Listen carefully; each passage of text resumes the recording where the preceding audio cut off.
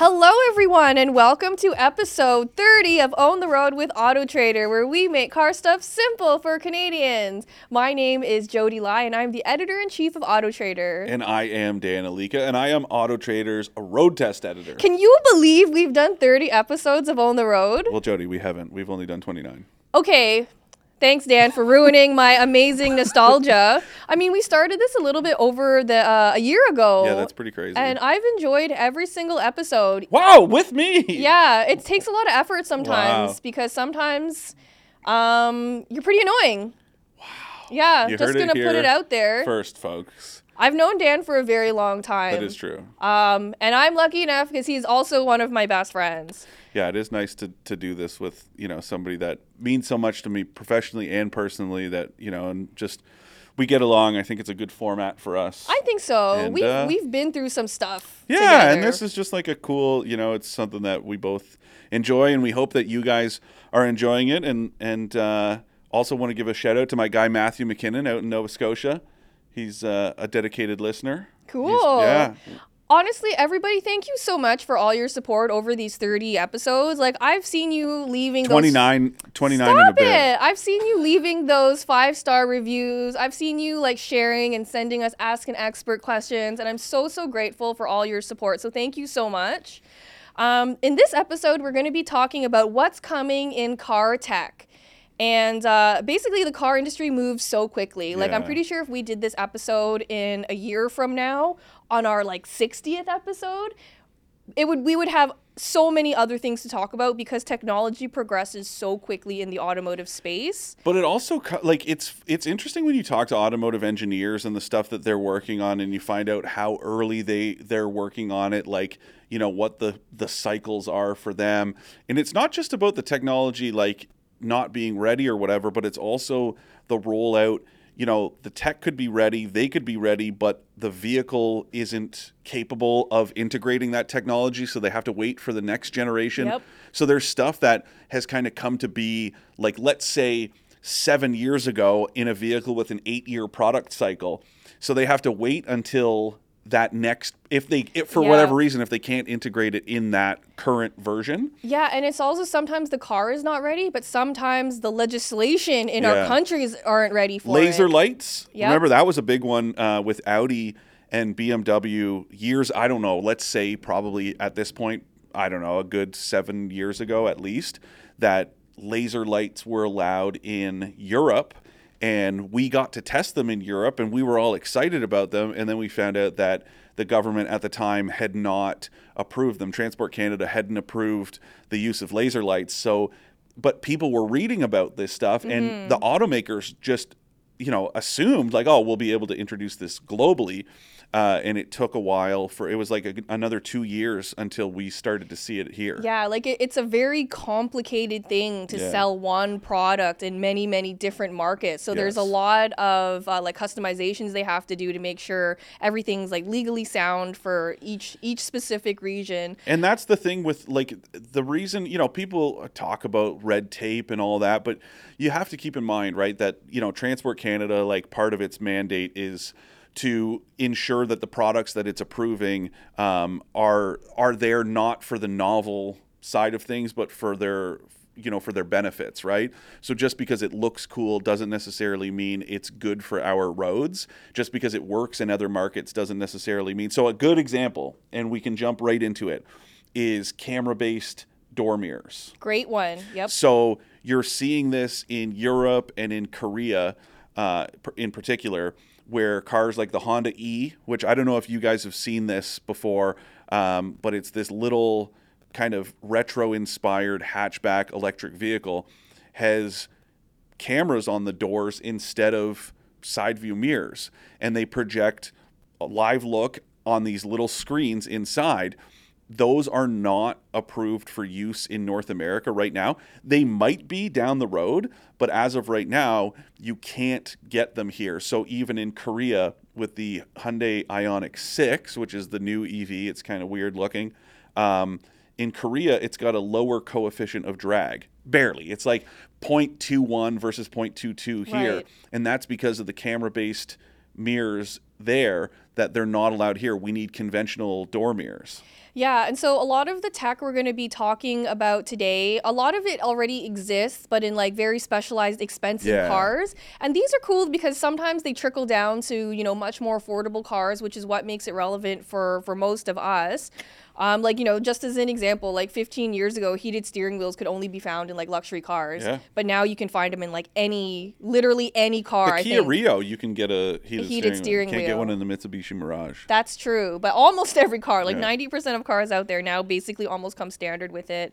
Other times we see this tech debut in concept cars, which a Yeah. lot of automakers use to create buzz, kind of like show off the innovations they're working on, and also to test like public response. Like if they come out with something really cool and people get really excited about it, they're like, oh, well, if people like that, we might put this in our next car. But the flip side of it, if it flops, they can be like, oh, it was just a concept. It existed in one of our designers' imaginations and we decided to bring it to light. That never meant we were serious about it. So it is a really kind of cool way that they can test things out without committing to it or making themselves look silly. Exactly. Yeah. So and a lot of cool stuff comes out of there.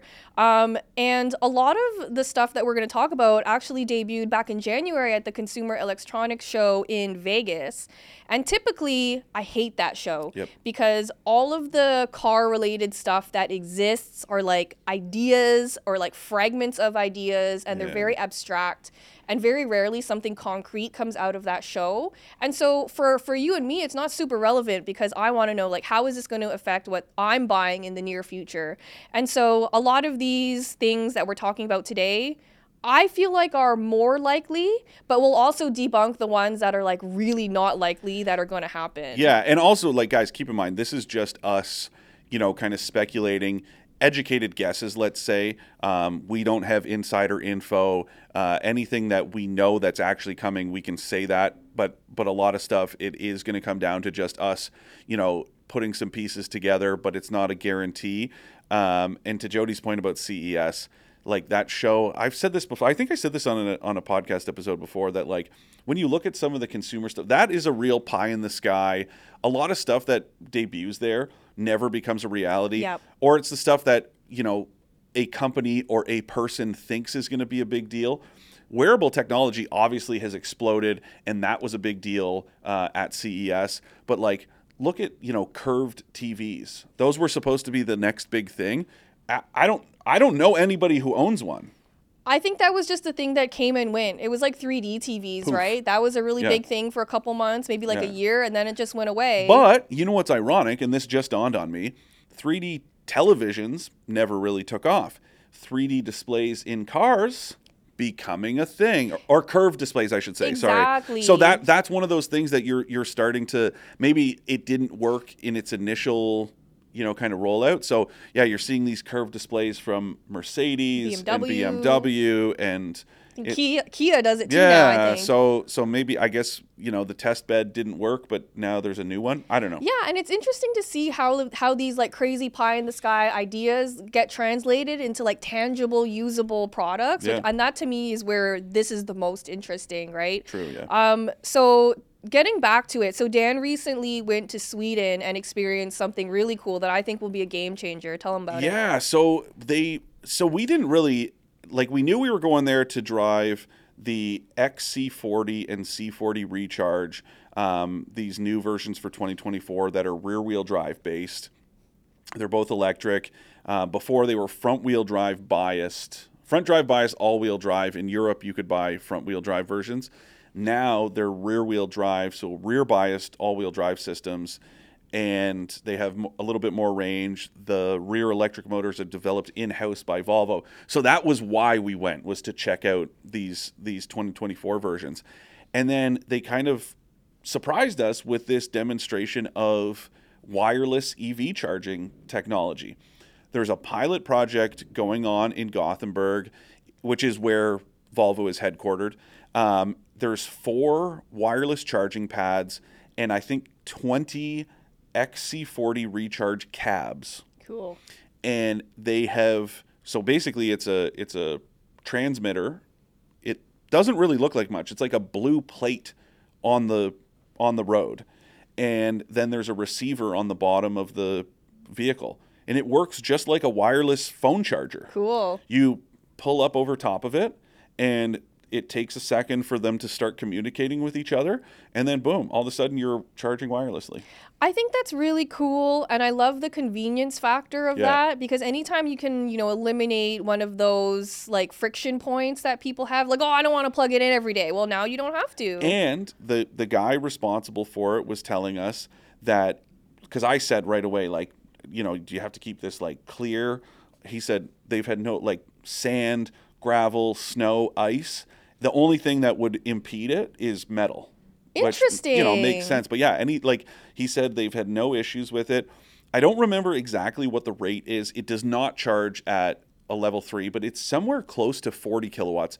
So not far beneath the lowest DC fast charging, which is 50 kilowatts. That's pretty good, So especially for like an overnight charge or Yeah. something. That's more than enough. So, and it's funny because last year I was down in Tennessee at the Volkswagen plant in Chattanooga, where the ID4 is produced, which is an electric crossover as well. And they brought us to this, the kind of EV engineering test site that they have there.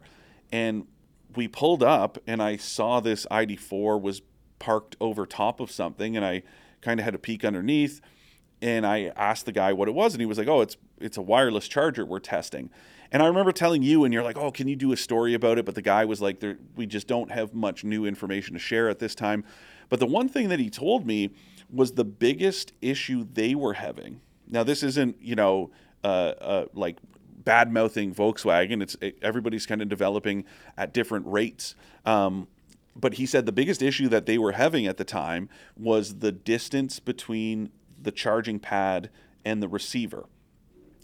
So when you looked underneath the car, the battery had been lowered in order for it to actually be able to charge wirelessly. Whereas the Volvo one, it is lower than normal, but not anywhere near. Like, I'm talking like the ID4, like you would bottom out a lot just going over regular bumps in the road. Like, you would hear that battery scraping. Whereas this XC40, I don't remember what the distance is, but it was like kind of standard ground clearance, like call it, I don't know, about 6 inches or so, versus let's say if it was 7. So it was only about an inch and a half lower than the normal ride height. It was really cool to see that they've been able to bridge that gap. Now, I can't remember the name of the company in the States that supplies this wireless technology, but they also do it with like city buses and stuff like that. I think that's so cool. Yeah. And I think it's getting closer and closer to becoming reality, because I remember like years ago, BMW was also working on something like this and it never came out. And so I can only think that they're just continuing to like refine and make Yeah. it better and better until it's finally ready for Yeah. like public use. So But it's I do gotta be think close. I think it would be, imagine, at home you would just like have this charging pad, and with the XC40 all you do is like enable the forward facing camera so you can see where the charging pad is, align it so that you're centered, and it has those guidelines on the camera. So as long as they're straddling this blue box on the ground, you pull over it, and as soon as it disappears from view, like, so you get to the kind of front edge, you're over top of it. And then as long as the communication, kind of happens, because it's wireless and it's over the air, so it just takes a second. But once it, kind of clicks on, you can get out of the car and do your thing. I love that. Yeah. I feel like that will be a really big game changer for EVs when that becomes something that's everywhere. Now imagine they don't have to be in the ground, and it can be like kind of mobile. You could drop that pad into any parking spot. Would be a game changer. Wow, that would Imagine. be a game changer, because then your range anxiety like wouldn't exist anymore. You would just like hook it up. I think that this could be, and for you could charge it at home and bring it with you. or have like, I don't know, let's say malls, whatever, hotels, during peak seasons, they could put a bunch of these out, but then they could, use them elsewhere. You could have companies leasing them. Like, I feel like this could open a whole new kind of level. Wow, I didn't even think of that. Yeah. That's brilliant. Yeah, if that was true, that would be so, so great. Yeah. Even if you were able to take it with you and plug it into like a regular wall socket. Oh my God. So you wouldn't need a charger overnight. Imagine it's like one of those charging banks. Like, Yeah. That would be so convenient. I love that. Anyway, that's something that Pie in the should be sky. coming soon. The other thing that was really interesting is there's obviously going to be more cameras inside and outside of cars. But the new Mercedes E-Class was in the headlines, and all of the news outlets kind of zoned in on the fact that it will have TikTok integration, which to me is so stupid. Yes. So you can watch videos, but you will not be able to post. And you can join video meetings, and it acts like a selfie camera and all these things.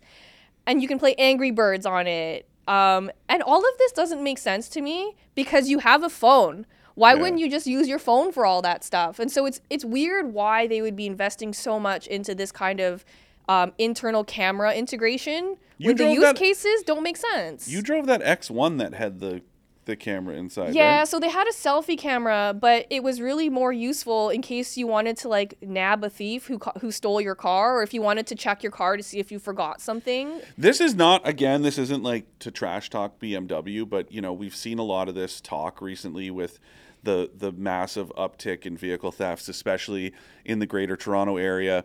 Talk about like kind of the wrong approach. Instead of like automakers investing in technology that could prevent, these thefts from taking place, instead being like, well, look, you could use this camera to get a photo of the thief. It's like, man, let's invest in some better theft better deterrent. better anti-theft stuff instead of letting these guys reprogram. Yeah, and it was kind of the same way that a lot of luxury cars these days come with external cameras, kind of like, I think Tesla was the first automaker to do this, where it would act like a dash cam. So, in the event of a crash or a collision, it will start recording, which I can see being very helpful in that case, because oftentimes it's like, who are you going to believe? Like, it's a he said, she said situation, right? So I understood that.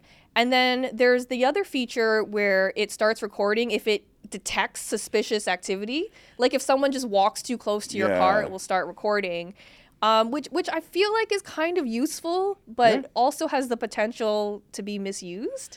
Yeah, I mean, there's always going to be privacy concerns with these. It's funny. I was thinking about it recently. I don't remember in what context, but it's like that everybody gets, worried about privacy concerns until stuff like that happens. Yeah. And then they're like, oh, thank God that this camera was rolling. And it's like, you can't kind of have your cake and eat it too. Like, you got to, I don't know. That's the way I look at it. But I agree. It's definitely, it's like Apple, what are they called? AirTags, right? Yeah. The intentions were good, but then them being misused by bad actors is the like problem. People using it to steal cars or stalk people. That's like a huge problem with those AirTags now. Yeah. And Apple, obviously it's kind of inadvertent. Like Apple didn't go, oh, stalker's best friend, the Apple AirTag. Like, but can you imagine? Now it's become a thing, and so it's kind of like that with these cameras, right? It's like, are they invading people's privacy? I don't know, maybe. And that becomes a concern because one of the other things I wanted to talk about was the increased connectivity that we're going to see in cars, right? Yeah. So right now, a lot of luxury cars are connected to the internet. They have like data plans attached to them. They have full internet access at all times. And so then you already know your phone is listening to you all the time. Does that mean your car is going to start listening to you too? Probably. Yeah, like Amazon Alexa or whatever it's called. Yeah, exactly. I remember talking to somebody and I was like, I don't know, these like the Google Home thing. I was like, I don't know, it just seems like to have a speaker that's constantly listening to you. And they're like, oh, no, it's not. You can turn it off. And I was like, oh, well, how do you turn it back on? And then they're like, oh, you just say like, whatever. And I'm like, so it's listening. It has to like, that would be like, trigger word. Exactly. That'd be like saying like, oh, well, he can't hear me until I say his name. Well, how would I know that you were calling me if I didn't hear everything you were saying? So right? The privacy stuff is something that I think they're working on legislation. I don't know if it's too late, but that's just something I really wanted to talk about in terms of cars, because in theory, it seems like a really great idea, to have a car be able to communicate to other cars, to the infrastructure. Even if you think of like how Teslas work, right? And the charging network. There's no credit cards you need. You just plug in your car and your car is automatically going to charge your account because it's connected. Yeah. And I think that's really cool. If you drive through a drive-through eventually, you won't need to pull out your credit card. All your information will be in your car. But then it also needs to be secure, right? Like we have to make Yeah. sure that the automakers are doing their due diligence to protect your information. I remember like covering, writing stories about the Internet of Things like over a decade ago, and the fact that it's still not necessarily like widespread. And then the same with car to car. I remember going on a Mercedes program like back in 2016, and their executives were all stoked to talk to us about this car to car communication, and it's real, but the E-Class doesn't sell in huge volumes, so it's not that it's useless, but it's like until you have tens of thousands of these on the same roads, they're not really doing, or they're not fulfilling the potential, I guess. Yeah. And then the other thing I wanted to say that's relevant to all of this is we're seeing it constantly. Insurance rates are increasing. That's because there's so much expensive stuff in and on cars. So all these cameras, if your car with these expensive camera systems gets banged up and that has to be replaced, insurance companies are going to make sure to respond to that and increase the rates to pay for all this stuff. Expensive technology, expensive insurance rates. That's why we're seeing rates increase. It's not an influx of terrible drivers. No, it's 'cause literally that everything's more vehicles are more expensive. Yeah. And the cars communicating with each other, I think will have a really big role to play in autonomous cars. And so I just wanted to take a second to explain why autonomous cars are like not as close as people might want you to believe they are. And it's one of those things that automakers talk about all the time. Like at CES, every automaker will be like, here's this blob car that will drive itself. You can take a nap or watch a movie. I just want to point out right now that is so far away from actually happening. I'm still convinced that it's not going to happen. Full autonomy. Yeah. I think like you're going to see stuff like GM's Super Cruise, Ford's Blue Cruise, where it's hands-free highway technology. So on certain stretches of divided highway, there's like a couple 100,000 miles in the U.S., a lot less in Canada, but it's getting there. You can drive with no hands on the wheel. The GM version will even change lanes on its own if you activate it. It's very cool. That I can see becoming a widespread thing. Yep. Full autonomy, I honestly just don't think it's going to happen. And there's a lot of reasons why. So first of all, the technology doesn't truly exist in the way that it needs to for it to be safe 100% of the time. And also just like conditions. The infrastructure. Well, and you take a look at, so I remember, just checking out the Volvo EX90, and the sensors are hidden behind this little panel above the windshield, and that was strategically done in order to keep it far away from the front end of the vehicle, like the grill, where the grill was, to keep slush and ice off of there. But then also that the washer nozzles that are on the wiper will clear it. But like, we've all seen the roofs of our cars when you drive in the wintertime on the highway in a snowstorm. Yep. And that's the problem. And then the other problem, I am still convinced to this day that liability is the biggest factor. And I remember a engineer from GM saying this back in 2012 or 2013, that he was like, the technology exists, but until the parties decide who is liable, because automakers, they don't want to be liable. Yeah, but if a driver is asleep at the wheel, who can be held responsible when something goes wrong? And insurance companies obviously are like, well, hold on a second. Like, so this is one of those, like, it's a snafu that I don't know we're ever going to get over. Yeah. And then now you add in the mitigating factors of, conditions in Canada in particular, where we see the winter weather just makes it impossible. I mean, just as an example, like even when we're driving and the roads are wet and it's rainy, even we have trouble seeing the lines. And Yeah. a lot of these systems rely on seeing the lines. And it just doesn't make sense. I just don't see that becoming a reality anytime soon. And automakers have tried to, so it's like camera, radar, LiDAR, all in one. But it's like, at the end of the day, if those sensors get obstructed at all, and then the other side of it is like, maybe it, isn't like, people will still do it. Like, you shouldn't rely on those systems in the poor weather anyways, when you're in control, like cruise control, lane keep assist, all of that stuff. Once conditions are bad, like all bets are off. So how all of a sudden are we going to just say, oh yeah, vehicles can do it on their own? And then the other side of it is, just like anything, once you get used to something, how do you say to a person, hey, look, you don't have to drive this car, it's autonomous. You kind of get lazy, you forget how it works, you forget what your job is as a vehicle operator, and then all of a sudden it's like, nope, you got to drive yourself. You're going to have people that don't know what they're doing. It's true. Yeah. And so It's a whole mess. It's kind of a mess. I don't think it's going to happen. Remember and the people whole- talk to us about this all the time. Remember, I was going to say the Tesla robo-taxi thing? All these people who bought Teslas and went, my car is going to be worth more now, or more than it is now, because it's going to be a autonomous taxi. And Elon Musk said this is coming. And that was in like, I don't know, 2018. Yeah. And it's now 2023. And those don't exist, and they're never going to exist. That's a joke. Yeah. You've been duped. You've been duped. I also wanted to talk about, there's two more that I wanted to mention. One of them was AI and machine learning, just because that's like such a huge conversation that everybody's having right now. And so how do we apply that to automotive? So some cars currently use AI to kind of like analyze your driving style and the conditions and like pick certain drive modes that are best suited to your personal driving style, which I think is okay. Yeah. I think it's a little bit gimmicky, to be honest. Totally. But I do think that AI and machine learning will start to play a bigger role in automotive. It just has to. That's just where the industry is going. And then the other thing that people ask us a lot about is 3D printing. Yeah. And you had a little bit of experience with Well, that. so 3D printing is cool. I think it's a great technology. It's really done a lot in, like, if you take a look at medicine is a great example of an area that it works really well. You have seen it in some small scale applications in the auto industry.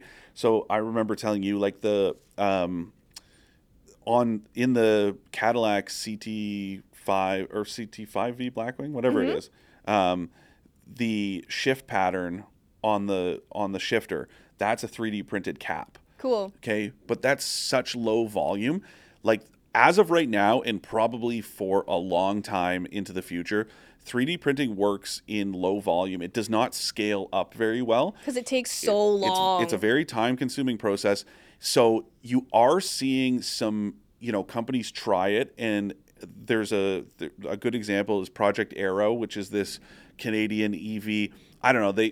They're like, oh, it's not a concept, but it kind of is. But anyways, it's a prototype, and the plan is that it would be a Canadian built and designed and engineered EV, and the technology that they're using for the unibody chassis is 3D printing. And I don't know, I talked with the CEO of this company. Like, he is such an energetic and enthusiastic dude, and it's easy to get hyped about it, but it's like, look, if we're talking like big volume, like tens of thousands of cars a year, you would have to have like a city-sized plant just to 3D print these things fast enough. Yeah, so I think like the technology as it is right now can't support it, but it could in the future. Maybe one day, but what it's really good at is prototyping. Yeah. Right? It's really good at, like, because you can change stuff on the fly. You don't have to create, New molds and everything like that. It's not like, oh, well, you could say, oh, we want to change the angle of this part. You can quickly do that, stop the process, do it, and restart the process, and it'll change it on the fly. Like I said, in applications like healthcare with like transplants and stuff like that, the possibilities are endless there. And for home, like, I know people that have 3D printers and they love it. I met this guy from that Volvo program who was like one of the most fascinating dudes I've ever met in my life. First of all, his name was Rule, and one of his hobbies, he's like a trick shot, like billiards trick shot guy. Cool. Okay, he's got on like something like, I don't know, Tuesday evenings every week in Gothenburg, Sweden, he teaches, this is the branding of it, Rules Pool School. And he'll teach you trick shots. This is not a joke. That's so fun. But this guy is like, he has this crazy 3D printer, and it's like a baby monitor. He was like showing me the projects while it was happening in real time because it's got a camera.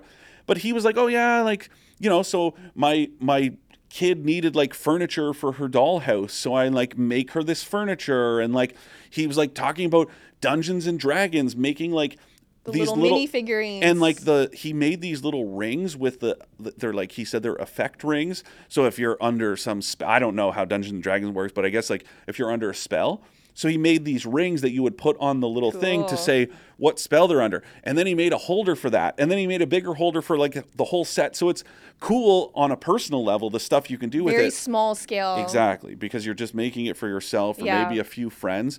But to do it on a mass level, we're just not there. Yeah. And I don't know if we'll ever be there. I agree. 2 more things. One of them is augmented reality head-up displays. Oh, love those. So that is something that's currently available in more luxury cars. I do think that is something that will trickle down to mainstream cars very, very quickly. And because even augmented reality nav, so on the let's say like the central screen, if you're driving along and you'll see a turn coming up, it will use the front view camera. It will show you like the intersection you're approaching with big red arrows on the screen so that you know where to turn. And it's augmented reality. It looks like they're floating. It's like Mario Kart. Yeah, it feels like you're in a video game. It's very cool. And I think that's going to become a bigger thing. I think so too. And then the last one is color changing cars. So this one is kind of a pie in the sky one. They debuted it. BMW debuted it at CES in Las Vegas. And they actually did one last year as well, but last year it could only do black, white, and grayscale. This year it was full color changing car. Could you imagine how much that would cost? Like there's crazy. Like remember that Maybach that we tested? The paint job on it was like $20,000. Yeah, I mean, part of that was like the hand pinstriping and stuff. But this concept car that came out with it has 240 different panels. Each panel has something called e-ink, and e-ink is not a new technology. No, yeah. It's on your e-reader and stuff like that, but this is the first time it's been given like an automotive application. And so basically, like each panel has these like microcapsules that kind of react when electricity is applied to it. So you could change the color of your car. You could make each panel a different color if you wanted. You could animate it. Oh yeah, so all those shoppers out there could be like, I want my white car to be gray. Now I want it to be silver. People are boring. I know. What a waste. Everybody just drives boring colored cars anyways. This is one that I think is a really cool concept. I just don't see how we can apply it right now to like everybody and production I think vehicles. if they were going to do it, if I were BMW, I've said this before about actual paint colors. Start charging people for the boring colors. Mm-hmm. Make the fun stuff free. So it's like, oh, you want a silver car? That's a $2,000 paint job. You want an orange one? Free. No charge. So this should be the same thing. Reward these people, but say, okay, we'll sell you this color-changing car, but it can't do any of these ridiculous, boring colors. It could only go from blue to red to purple to yellow. You couldn't make it white or black or silver because that's just boring. Why have that technology if you're just going to have a white car? Exactly. It's boring. But yeah, there's lots of cool things happening. If you have any questions about like other trends that are kind of on our radar, you can email us at expert@trader.ca. And before we do our Ask an Expert segment, here is a message from our overlords. Save time and money by using AutoTrader, Canada's most trusted place to buy and sell new and used cars. AutoTrader has the most cars, and one of the best features is price badging, so you can feel more confident that you're getting a good deal.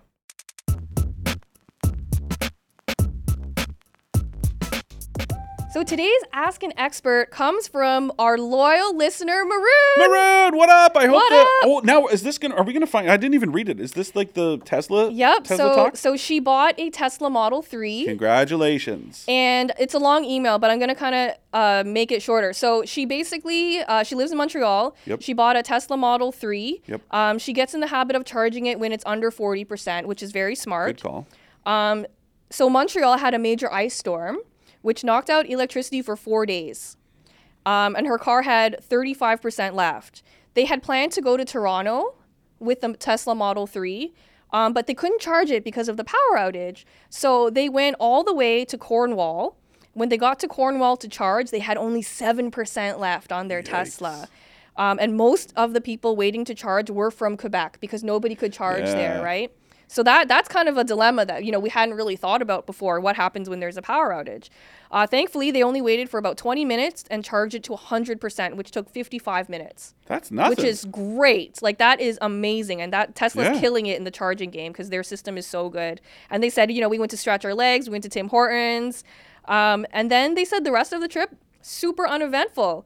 And the whole round trip cost only $85. Yeah, that's all. And keep in mind, paying for those fast chargers, there is a premium because you're paying for the speed. You're not paying for the energy. But keep in mind, like, I don't care what kind of car it is. You could not do a round trip even in like a Corolla for $85 from Montreal to Toronto and back. That's just so not cheap. possible. So, and I love this story because it shows you that Tesla is doing the charging game really well. Yep. It also shows you that doing long trips in an EV is very, very possible, and it's very affordable. And it also shows that Maroon is very happy with that Tesla Model 3. She loves the Tesla Model 3, and she said that she's not grumpy about EV charging because that was the episode that she had listened to. Okay, good. You should not be, because you are lucky that you can use these proprietary Tesla chargers as well as any, Right. of the random ones out there. I am very happy to hear. I can't wait for more updates on the Model 3 and how EV life is treating you, Maroon. And don't forget your responsibility to your, friends and family and neighbors when they have questions. Don't just say buy a Tesla. Just get to talking about EVs in general, because I think we need more people like you that can, help spread the word that EVs are good. Thank you so much, Maroon, for your question and for your sharing your story. Yeah. This is such a great story. If anyone wants to ask Dan or I a question or just share your amazing stories like this, please email us at expert@trader.ca. Thank you so much for joining us on our 30th episode of Own the Road with Auto Trader. Drive safe, and we'll see you next time. Bye, guys.